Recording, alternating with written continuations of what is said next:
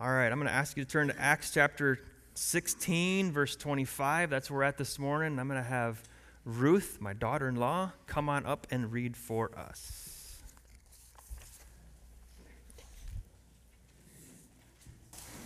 Acts 16:25 through 40.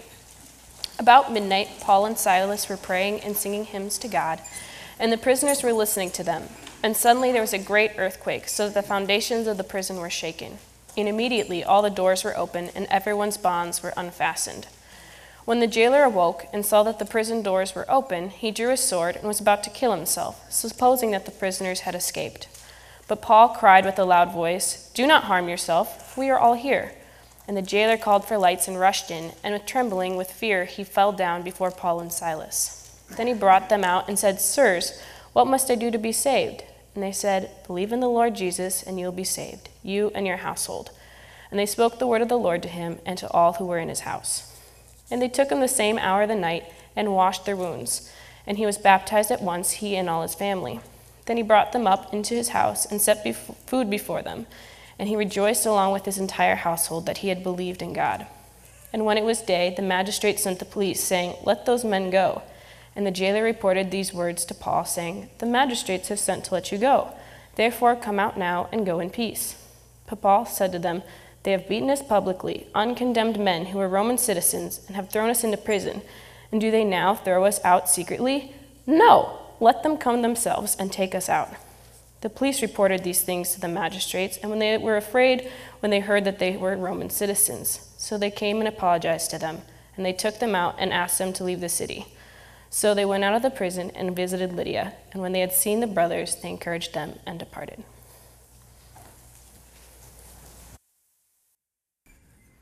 Thank you. You guys all got it. I forgot to tell you to stand up, so thank you. All right, well, thank you, Ruth, for reading. Good story. This is like a typical Sunday school story, right? Well, today our theme is rejoice in Jesus in all circumstances, and we looked at the beginning of this story of Paul and Silas last week. It's another story where Jesus' witnesses were thrown into prison for simply witnessing about Jesus and proclaiming that Jesus is the way of salvation. And these two men had done nothing wrong. We saw this. They'd done nothing wrong. They were actually doing good. They were offering salvation to lost people. They were exorcising demons out of those in bondage. And yet these men of God were treated shamefully. They were falsely accused. They were dragged by their armpits and into the marketplace, and they were flogged repeatedly, yelled at, screamed at, ridiculed, thrown in a dungeon, hands and feet in the shackles, blood dripping down their backs, heads screaming with pain, I'm sure, bruises all over their body, hungry, thirsty, and just plain miserable. And there they sit there in the dark, with after all that trauma, all that humiliation, all that pain, all that injustice, and all that frustration, and that's where we left them last week. Remember, we kind of left the cliffhanger? We left them sitting in prison. And I'm sure they had a difficult time sleeping that night. Sore and bruised as they were, I'm sure that every movement was excruciating. And I've learned that when you get over 30, sleeping on a cold, hard rock floor is nearly impossible, right? You guys tracking with me? Some of you are. At least not without an air mattress. They did not sleep. There was no air mattress. The cell was not sanitary, so lying down on the floor, which most likely was used as a latrine, would not have been the best idea anyway with their open wounds. And so long after it got dark, these two brothers in Christ are sitting there in the pitch black, leaning up against that stone wall, gingerly caring for their limbs, legs cramping from being in those shackles and stocks. And I can imagine Silas begins to pray, right? And he pours his heart out to God. And then Paul is reminded of some old Israelite hymns from the Psalms, and he begins to sing. And perhaps he began to sing, we don't know, but perhaps he began to sing something like Psalm chapter 56. Listen as I read Psalm chapter 56. "Be gracious to me, O God, for man tramples on me. All day long an attacker oppresses me. My enemies trample on me all day long, for many attack me proudly. When I'm afraid, I put my trust in you. In God, whose word I praise, in God I trust. I will not be afraid. What can flesh do to me? You have kept count of my tossings, put my tears in your bottle. Are they not in your book? Then my enemies will turn back in the day when I call. This I know, that God is for me. In God, whose word I praise, in the Lord, whose word I praise, I trust In God I trust. I shall not be afraid. What can man do to me? I must perform my vows to you, O God. I will render thank offerings to you. For you have delivered my soul from death, yes, my feet from falling, that I may walk before God in the light of life. I think of Paul in that prison singing a psalm like that. He knew these psalms. He was a Pharisee, so he knew these by heart. These were songs that the Israelites had sang. And maybe he sung Psalm 142. Listen to this one. With my voice I cry out to the Lord. With my voice I plead for mercy to the Lord. I pour out my complaint before him. I tell my trouble before him. When my spirit faints within me, you know my way. In the path where I walk, they have hidden a trap for me. Look to the right and see, there's none who takes notice of me. No refuge remains for me. No one cares for my soul. I cry to you, Lord. I say, you are my refuge, my portion in the land of the living. Attend to my cry, for I am brought very low. Deliver me from my persecutors, for they're too strong for me. Bring me out of prison, that I may give thanks to your name. The righteous will surround me, for you will deal bountifully with me. And you can picture him kind of singing those songs, right? And Luke records that at midnight, Paul and Silas were praying and singing hymns to God while the prisoners were listening. Verse 25 of Acts 16, about midnight, Paul and Silas were praying and singing hymns to God, and the prisoners were listening to them. Now, we got to stop here for a minute, okay? Paul and Silas were praying and singing. What did they do in response to the persecution, to the trauma, to the humiliation, to the betrayal, to the false accusations of racism, to pain and misfortune, to injustice, to losing all they had, and the bruising and the beatings, all of that stuff? They turned to God. They responded by praying and singing hymns to God. Because they were human, I'm sure they felt some of the same things that we feel, right? Remember what had happened to them. The crowd had attacked them with accusations of racism on their lips. Remember, they had said, these men are Jews, and they are advocating customs that are not lawful for us as Romans to follow or accept.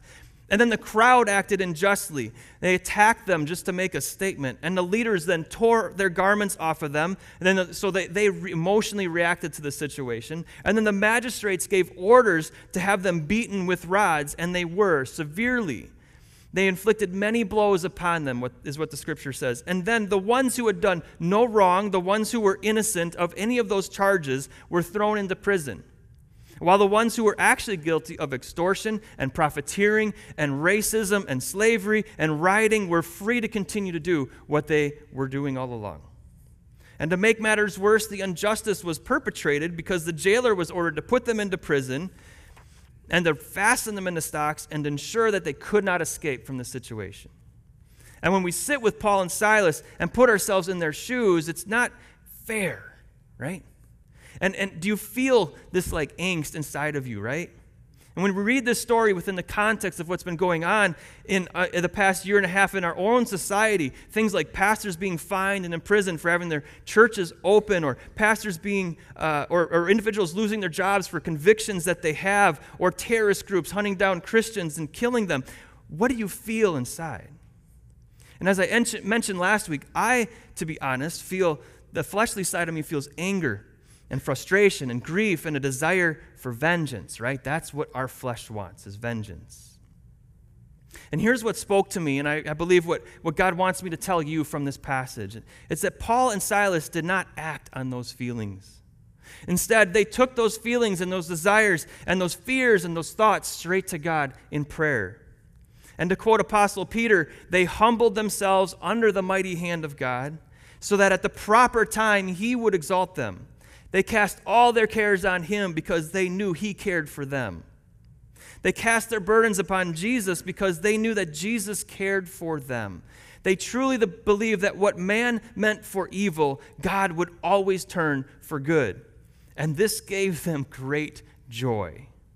As they cast their burden on Jesus in the midst of the pain and the agony, the storm of persecution, trusting in the goodness and the sovereignty of God, Jesus lifted their spirits so that they sang songs reminding them of his salvation through Jesus.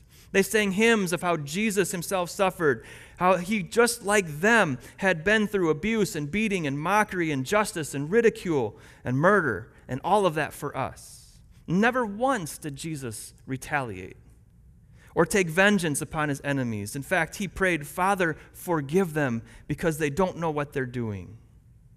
And brothers and sisters, when we look at what's going on in the world around us, when we watch our fellow brothers and sisters go through incredible injustices, when evil seems to triumph, when our source of income is on the line, when terrorists are running free and taking over countries, when we lose our jobs because we're Christians, or we get censored because we speak about Jesus, or when we're lied about because we speak the truth of the gospel, or when we're shunned by family and friends because they don't like our lifestyle and it makes them feel uncomfortable, when all that happens and we're stuck in a proverbial prison cell, unable to move and unable to do anything about all of that, what will we do? When our flesh wants vengeance and justice and fairness, how will we act? And I think that we have quite a bit to learn from the example of Paul and Silas. And Paul and Silas in that prison cell in the middle of the night, with no way of changing their circumstances and no way out of the death sentence that was in front of them, they prayed to Jesus and sang joyful praises to God. Can you imagine? Those guys had no idea what the future held. They did not know what God was going to do next. They most likely thought this was the end of the road for them. But they praised Jesus anyway. They didn't let the injustice or the violence or the racism or any of that stuff take their eyes off of Jesus. They rejoiced in God because they had salvation. And this is what makes us Christians different than the world. We have hope because we know that God will turn it all for good. And in this, we can rejoice and be glad. You know, the past few chapters of Acts, we've read two accounts of Peter, who was also thrown into prison, just like Paul and Silas. And God released him from prison twice. During the trial, sitting in those dungeon cells, Peter did not know that God was going to release him both of those times. In fact, one of those times he was so asleep that an angel had to come and, kind of wake him up and hit him on the side to get him going.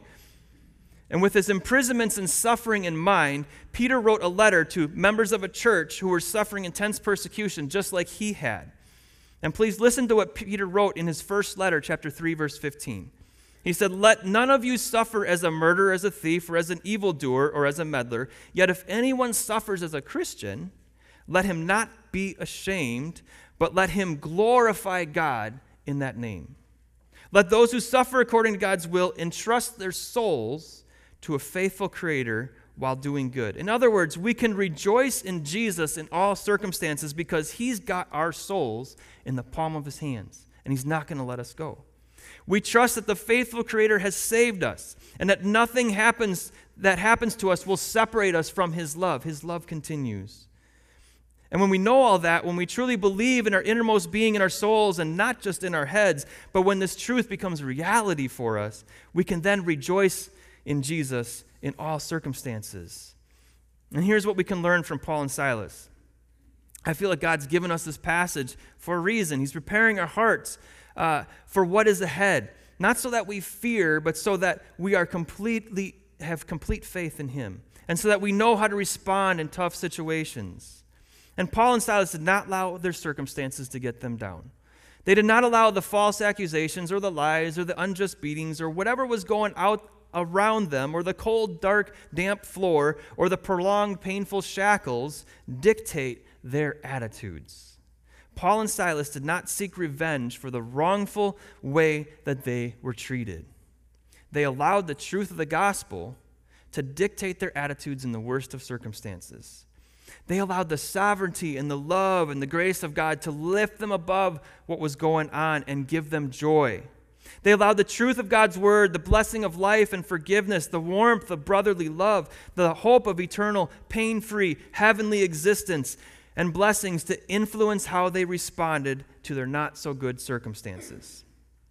And it's no coincidence that when Paul wrote his letter to the Philippian church, he keyed in on this concept of joy and rejoicing.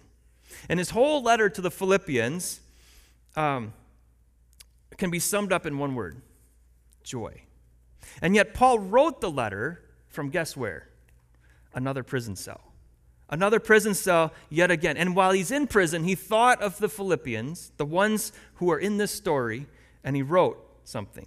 And that whole church knew what happened to Paul and Silas, and this story was famous. Everyone knew this prison break story. But it wasn't just because God rescued them, but because of what happened to the jailer and to his family and to all those people who put their faith in Jesus. And here's what Paul says about being a disciple of Jesus amid not so good circumstances. All right? When I read this passage from Philippians, consider the circumstances that were in Paul's mind as he wrote this letter to the Philippians. All right? He had just been in prison. He's still in prison, and he lived through all of this stuff. And listen to Philippians chapter 4, starting in verse 4. He starts out with rejoice. Rejoice in the Lord always. Again, I will say, rejoice. Let your reasonableness be known to everyone. The Lord is at hand. Do not be anxious about anything, but in everything by prayer and supplication with thanksgiving, let your requests be made known to God. Think of him in that prison cell. He lived this. And the peace of God, which surpasses all understanding, will guard your hearts and your minds in Christ Jesus. And he says, finally, brothers, whatever is true, whatever is honorable, whatever is just, whatever is pure, whatever is lovely, whatever is commendable, if there's anything worthy of excellence or praise, think about these things. And what you've learned and received and heard and seen in me, Paul says, practice these things. So what you've seen me go through in this prison cells of life, practice these same things, and the God of peace will be with you. He said, I rejoiced in the Lord greatly that now at length you have revived your concern for me.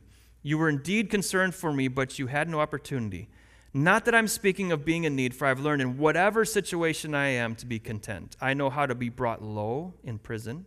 I know how to abound. In every circumstance, I have learned the secret of facing plenty, hunger, abundance, and need. I can do all things through Christ who gives me strength. You know, this context for the verse that's so often taken out of context, I can do all things through Christ who gives me strength, right? We see that plastered everywhere, right? Is this situation. What are the all things that he's referring to? Well, rejoicing in the midst of pain, praying in the midst of uncertainty, being at peace in the midst of violence and unrest, allowing God to take vengeance in his time and in his way, being content with nothing, thinking upon the truth and love of Jesus in the midst of hate and trauma, giving thanks when everything is taken away. In short, living like Jesus. We can do all things in the way in which Jesus did through him, the Holy Spirit, who gives us the strength to do it. The question is, will we allow these truths to overshadow the pain and these truths to determine our response? Will we walk in the Spirit, producing his fruit in the face of difficulty? One more thing to learn from this verse 25, is it says that the prisoners were listening to them. You know, when we as Christians go through the trials of life, people are watching us, and they are listening to us. And the question is, what are they hearing? Is it grumbling and complaining and ranting and raving? It's not any different from what they would do. Is it worrying and distressing or fretting or despairing? Again, not any different than what the world does and how they would respond. Is it planning and scheming and preparing and conspiring? This is what most prisoners spend their time doing, right? Trying to get out of the situation that they're in. Never works, by the way. Jesus is the only means of salvation. Or are we trusting and praying and praising and thanking? The reason that people grumble and complain and they rant and they rave and they worry and they fret and they plan and they scheme and they conspire is because they want to manipulate the circumstances so that they can be happy and peaceful and comfortable and safe. But circumstances are not what make us happy and peaceful and safe. We've seen plenty of people that have those mansions, they work the job that they want, marry the women of their dreams, and they sit on their back verandas and they'll overlook everything that's theirs, but inside they're still feeling unhappy. They're still in turmoil, right? They're not happy, peaceful, or thankful. And yet Paul and Silas were while in prison. Why? Because circumstances never guarantee joy and peace. Only Jesus can. And only Jesus can give us true joy and peace and contentment, resulting in thanksgiving and praise to God. The key is trusting in him. that he has us in the palm of his hands, that his love will never run out. We cast our burdens on him because only he can do anything about it, and we pray to him in love, content with the fact that we are his. And when a watching and listening world hears us pray and praise in the prison cells of life after enduring the evils of the world, they see Jesus through us. Grumbling and complaining doesn't convict hearts. Worrying and fretting doesn't grab attention. Planning and scheming doesn't point anyone to Jesus. But praying and praising, though, this convicts hearts that they're missing something. It will grab their attention and point them to the only way of salvation, and that's Jesus. As we rest in Jesus' love and grace, praying and praising, God will work to bring salvation to lost prisoners who are listening and watching. And in this story, that was the prison guard himself. Let's look at verse 26. Verse 26 says, "And suddenly there was a great earthquake, so that the foundation of the prison were shaken, and immediately all the doors were opened, and everyone's bonds were unfastened. And when the jailer woke and saw that the prison doors were opened, he drew his sword and was about to kill himself, supposing that the prisoners had escaped. But Paul cried with a loud voice, 'Do not harm yourself, for we are all here.' And the jailer called for lights and rushed in, and trembling in fear, he fell down before Paul and Silas, and he brought them out and said, 'Sirs, what must I do to be saved?'" You know, sometimes when God answers our prayers, his power is altogether unnerving, right? If I were sitting there with my arms and legs and whatnot chained to the wall and the other prisoners, and this building started to shake down to its foundations, I think I would have been a bit glad, but a little bit concerned as well. And have you ever been in an earthquake? Anyone? Yeah, a couple of you have. I've been in an earthquake. It's one of the most unsettling experiences that you can imagine, because the ground, which is actually supposed to be stable, is doing what? It's undulating, right? It's going up and down, and you don't know which way it's going to pitch next, and you're at the mercy of every tremor. And so when God came to rescue Paul and Silas, he touched the foundations of this prison, and they were shaken to their core. And God had made a way out. God provided the means of salvation. And I've watched those prison escape movies, right? Prison escapes do not happen by accident. All of them require an escape plan, a plan of salvation. But that plan is never hatched by the person inside. It's hatched by the people outside of the prison. The person in shackles wants to be saved, but that person is unable to save himself. He is not in any position to create a plan of salvation. He's completely at the mercy of his captors. The person on the outside is the one who determines what the plan of salvation is. The person on the outside is the one who executes the plan. The person on the outside is the one who does the saving. And this is what God does, both here and in our lives. He is the source of salvation. He's the one who makes a way out of our sin and death and our bondage to Satan.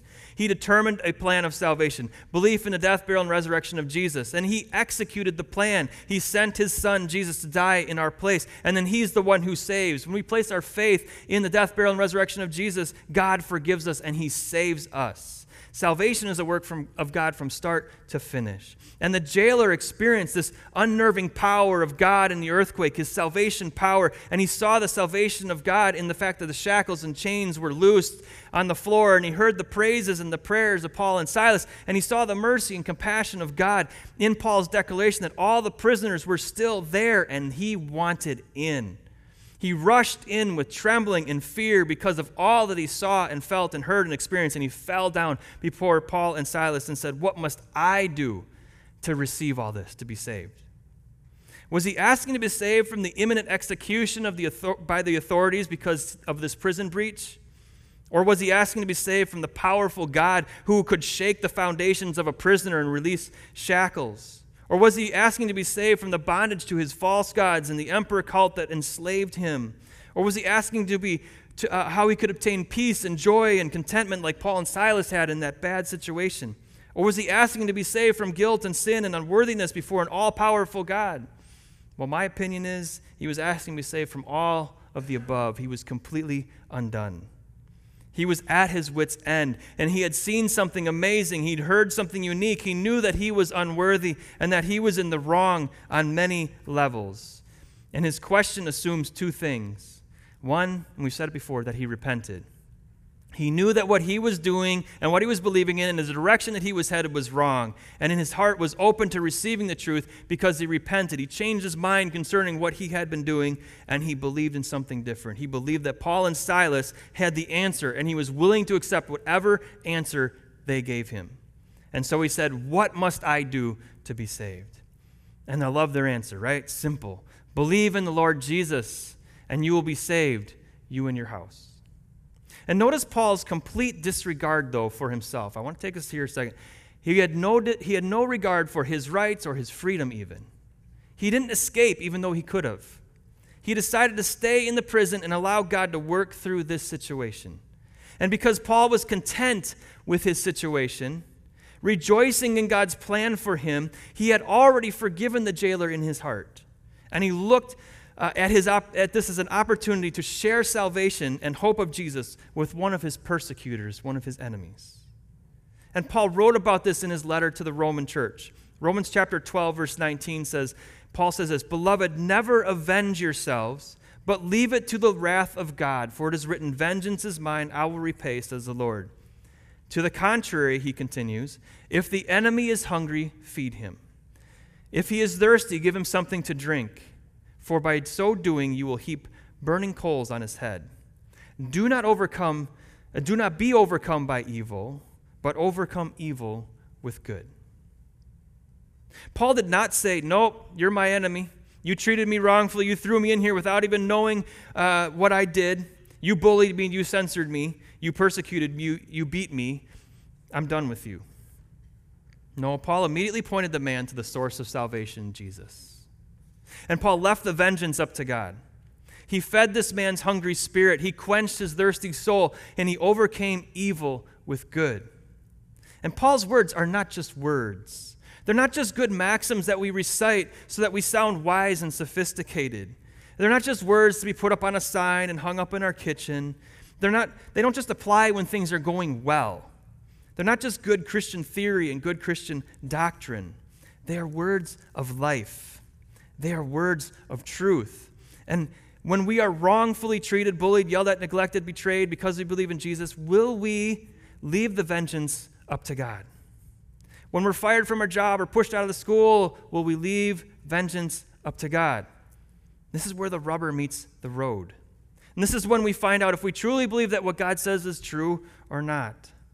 These are the circumstances that prove our faith in Jesus, that He's got it in control. Will we overcome evil with good? And here's the reality. Paul stressed the point. He said, "Believe in the Lord Jesus, and you'll be saved." So Jesus is Lord. He is the master. He is the authority. He's the decision maker. He is the ruler. He's the emperor. He is the Lord to whom all are accountable. Because ultimately, we have to remember this, we're not accountable to anybody else. We're not accountable to our bosses or our governors or our police officers or senators or presidents or school teachers or anybody else. All human beings, no matter who we are, how low or how high on the totem pole we find ourselves, we give account to one person, and that's Jesus. We're accountable to the Lord Jesus. Before Him that we all bow. He is the one who determines our fate. And He says, "Believe in the Lord Jesus, the one who controls everything, and you will be saved." Salvation is offered by God to everyone, good people, bad people, thieves and hard workers, God-fearers and demon-possessed, politicians and factory workers, jailers and convicts. The invitation is open to everyone. Believe in the Lord Jesus, and you will be saved. And if you've not placed your faith in Jesus for salvation for your sins, please do so today. And then I encourage you, come and tell me, or anyone else in this room, make it known just like the jailer did. Look at what he did. This is our third point. The jailer and his family believed. Verse 33. "And he took them the same hour of the night and washed their wounds, and he was baptized at once, and he and all his family. Then he brought them up into his house and set food before them, and he rejoiced along with his entire household that he had believed in Jesus." So Paul and Silas, they spoke the word of the Lord to him and all his house, and they shared the gospel of Jesus with this man and his family, and they proclaimed that Jesus is the only means of salvation, and the family believed. All of them. And how do we know that they believed? Well, there were immediate and genuine evidence of their belief. He spoke of his belief in verse 34. He rejoiced in his and their belief, verse 34. He was baptized, he and his whole family, verse 33. And he demonstrated hospitality. He and his family took these prisoners and washed their wounds, welcomed them into their home with food, verse 33 and 34. And he and his family were excited about Jesus, their Savior. They were unashamed about their decision. And sometimes we in the West, we make religion and our belief in Jesus a very private thing, right? That's my thing. We hesitate to talk about him. We postpone being baptized. We're not careful to offend, or we're careful not to offend. But perhaps we could learn something from this jailer who was surrounded by intimidating Roman soldiers and guards, coming out of a life of polytheism and emperor worship. But he was unashamed and rejoiced that he had believed in Jesus. You see, truth be told, the unsaved want what we have. They want that peace and that joy and that contentment and that happiness. The problem is they search for it in all the wrong places. But when the unsaved see genuine joy and peace in our lives, as we go through the exact same things that they go through, they want to know who this Jesus is. Jesus said, "You are the light of the world. Let your light shine before others that they may see your good works and do what? Give glory to God, your Father who is in heaven."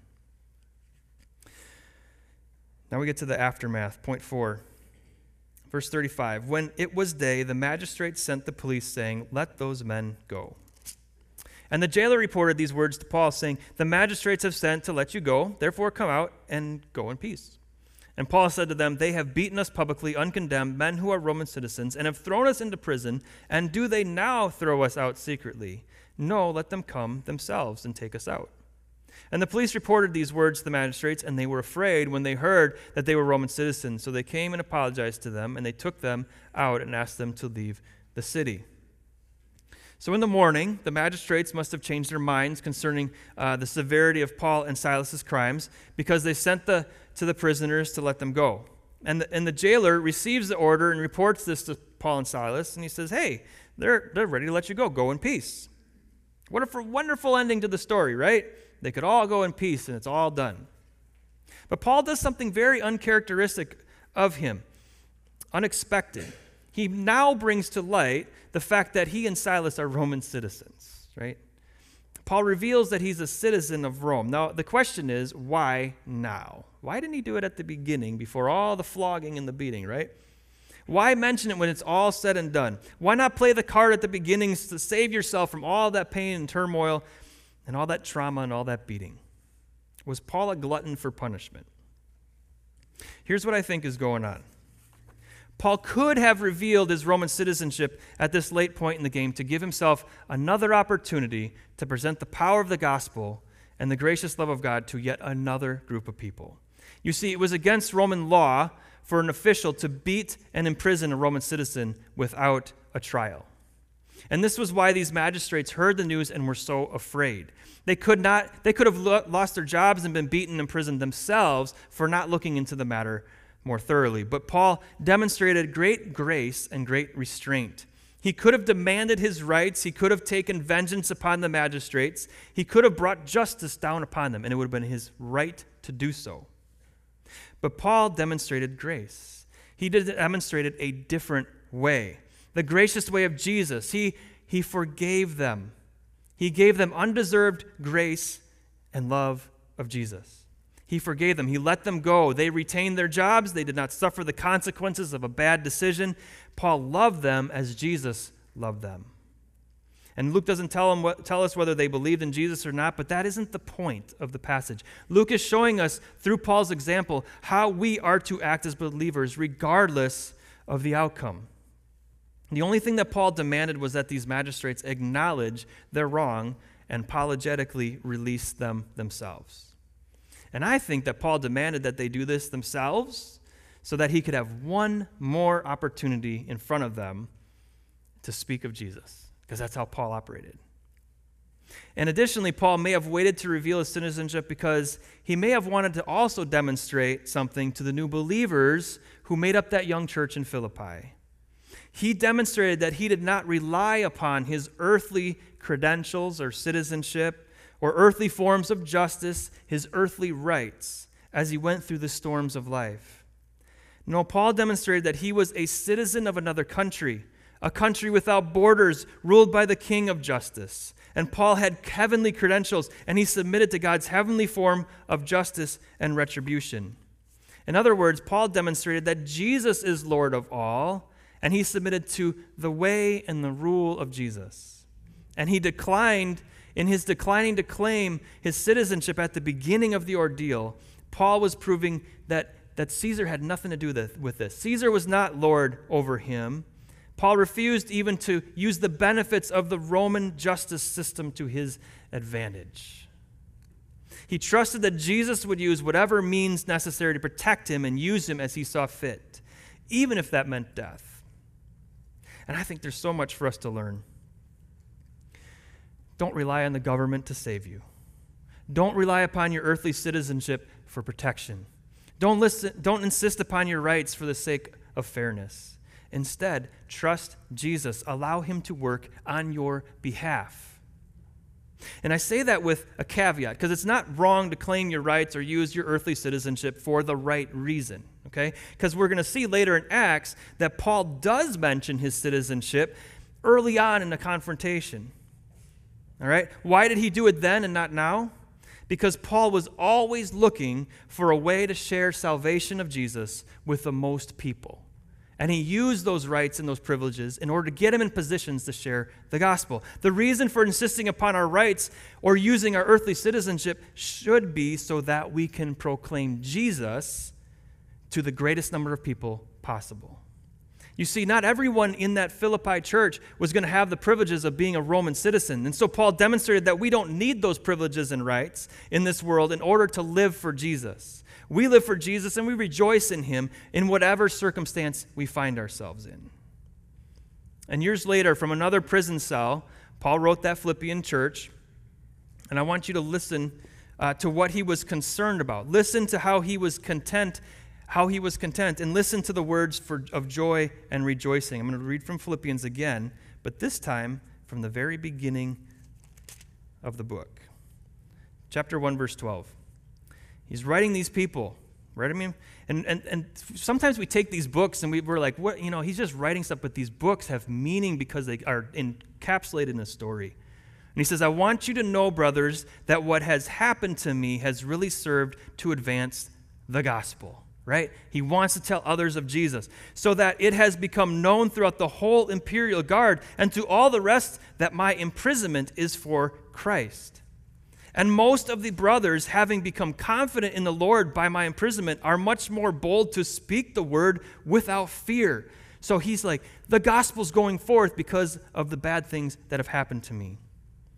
He says, some indeed preach Christ from envy and rivalry, but others from goodwill. The latter do it out of love, knowing that I'm put here for the defense of the gospel. The former proclaim Christ out of rivalry, not sincerely, but they want to inflict me because I'm in prison, right? What then? He says, only that in every way, whether in pretense or in truth, Christ is proclaimed, and in that I rejoice. He didn't care about anything else but that the gospel would go forth. And then he says, and yes, I will rejoice. For I know that through your prayers and the help of the Spirit of Jesus Christ, this will turn out for my deliverance. As it is my eager expectation and hope that I will not be ashamed, but that with full courage now as always, Christ will be honored in my body, whether by life or by death. For me to live is Christ, to die is gain. Paul trusted that all things would work together for good. He rejoiced that the gospel was going forth no matter what. He trusted that in life or death, Jesus was his salvation. What an example to us. Well, the magistrates came, they apologized to Paul and Silas, and then escorted them out of the city. And I just want to read this very last verse. This very last verse. Chapter 16, verse 40. So they went out of the prison, and they visited Lydia. Remember, Lydia had just received the Lord, right? They visited her. And when they had seen the brothers, they encouraged them and departed. Before Paul and Silas left entirely, they visited Lydia and they encouraged the brothers. Now, think about that for a second. These two guys had been through the ringer, beaten, humiliated, chained, and even though the family of the jailer had believed and Paul and Silas But Paul and Silas had been through a traumatizing situation. They could have been pretty discouraged and depressed after all that they went through, right? My point is that they could have used encouragement. They could have been the ones to receive from the body. However, Luke mentions that these two were the ones who did the encouraging. These two men did not come to the church with the victim mentality, looking for sympathy and hoping everyone would serve and minister to them. They came to the church with the victor mentality. Look what Jesus has done for us, joyfully offering encouragement and hope to their brothers and sisters. What a great example these two men are. They made nothing of themselves. It was all about loving Jesus and loving others. And so we read this passage from last time and this time, and we saw that a seller of purple, a demon-possessed girl, a Roman jailer, people as different as can be, all placed their faith in Jesus. And through belief in the death, burial, and resurrection of Jesus, they were unified into the church in Philippi. Jesus came to seek and save the lost. And I found that Jesus tends to seek those whom we would normally not seek, the despised ones, right? Hiding down by the river, the abused victims of money-hungry slave owners, the rough and callous cynics of society, the jailers. And Jesus saves all types from all walks of life. And so no matter what we go through, how much persecution or abuse we are called by God to endure, we have much to be thankful for because Jesus saved each one of us. And we were the ones hiding down by the river, the ones held in bondage to Satan, the cynics of society, but Jesus saved us and brought us together. We're part of his family. We are secure citizens of his kingdom, where Jesus is Lord of all and where there's hope and there's a future. And with this knowledge and this faith, let us in all circumstances rejoice together that Jesus alone is our salvation. Let's pray. Heavenly Father, thank you so much for your word. Boy, it is convicting.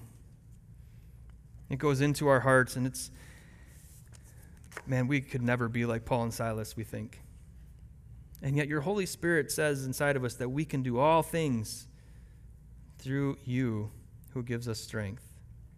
So God, I pray that for us, for this church, God, that you would allow us to be like them, that we would rejoice in all the circumstances in life that are thrown our way.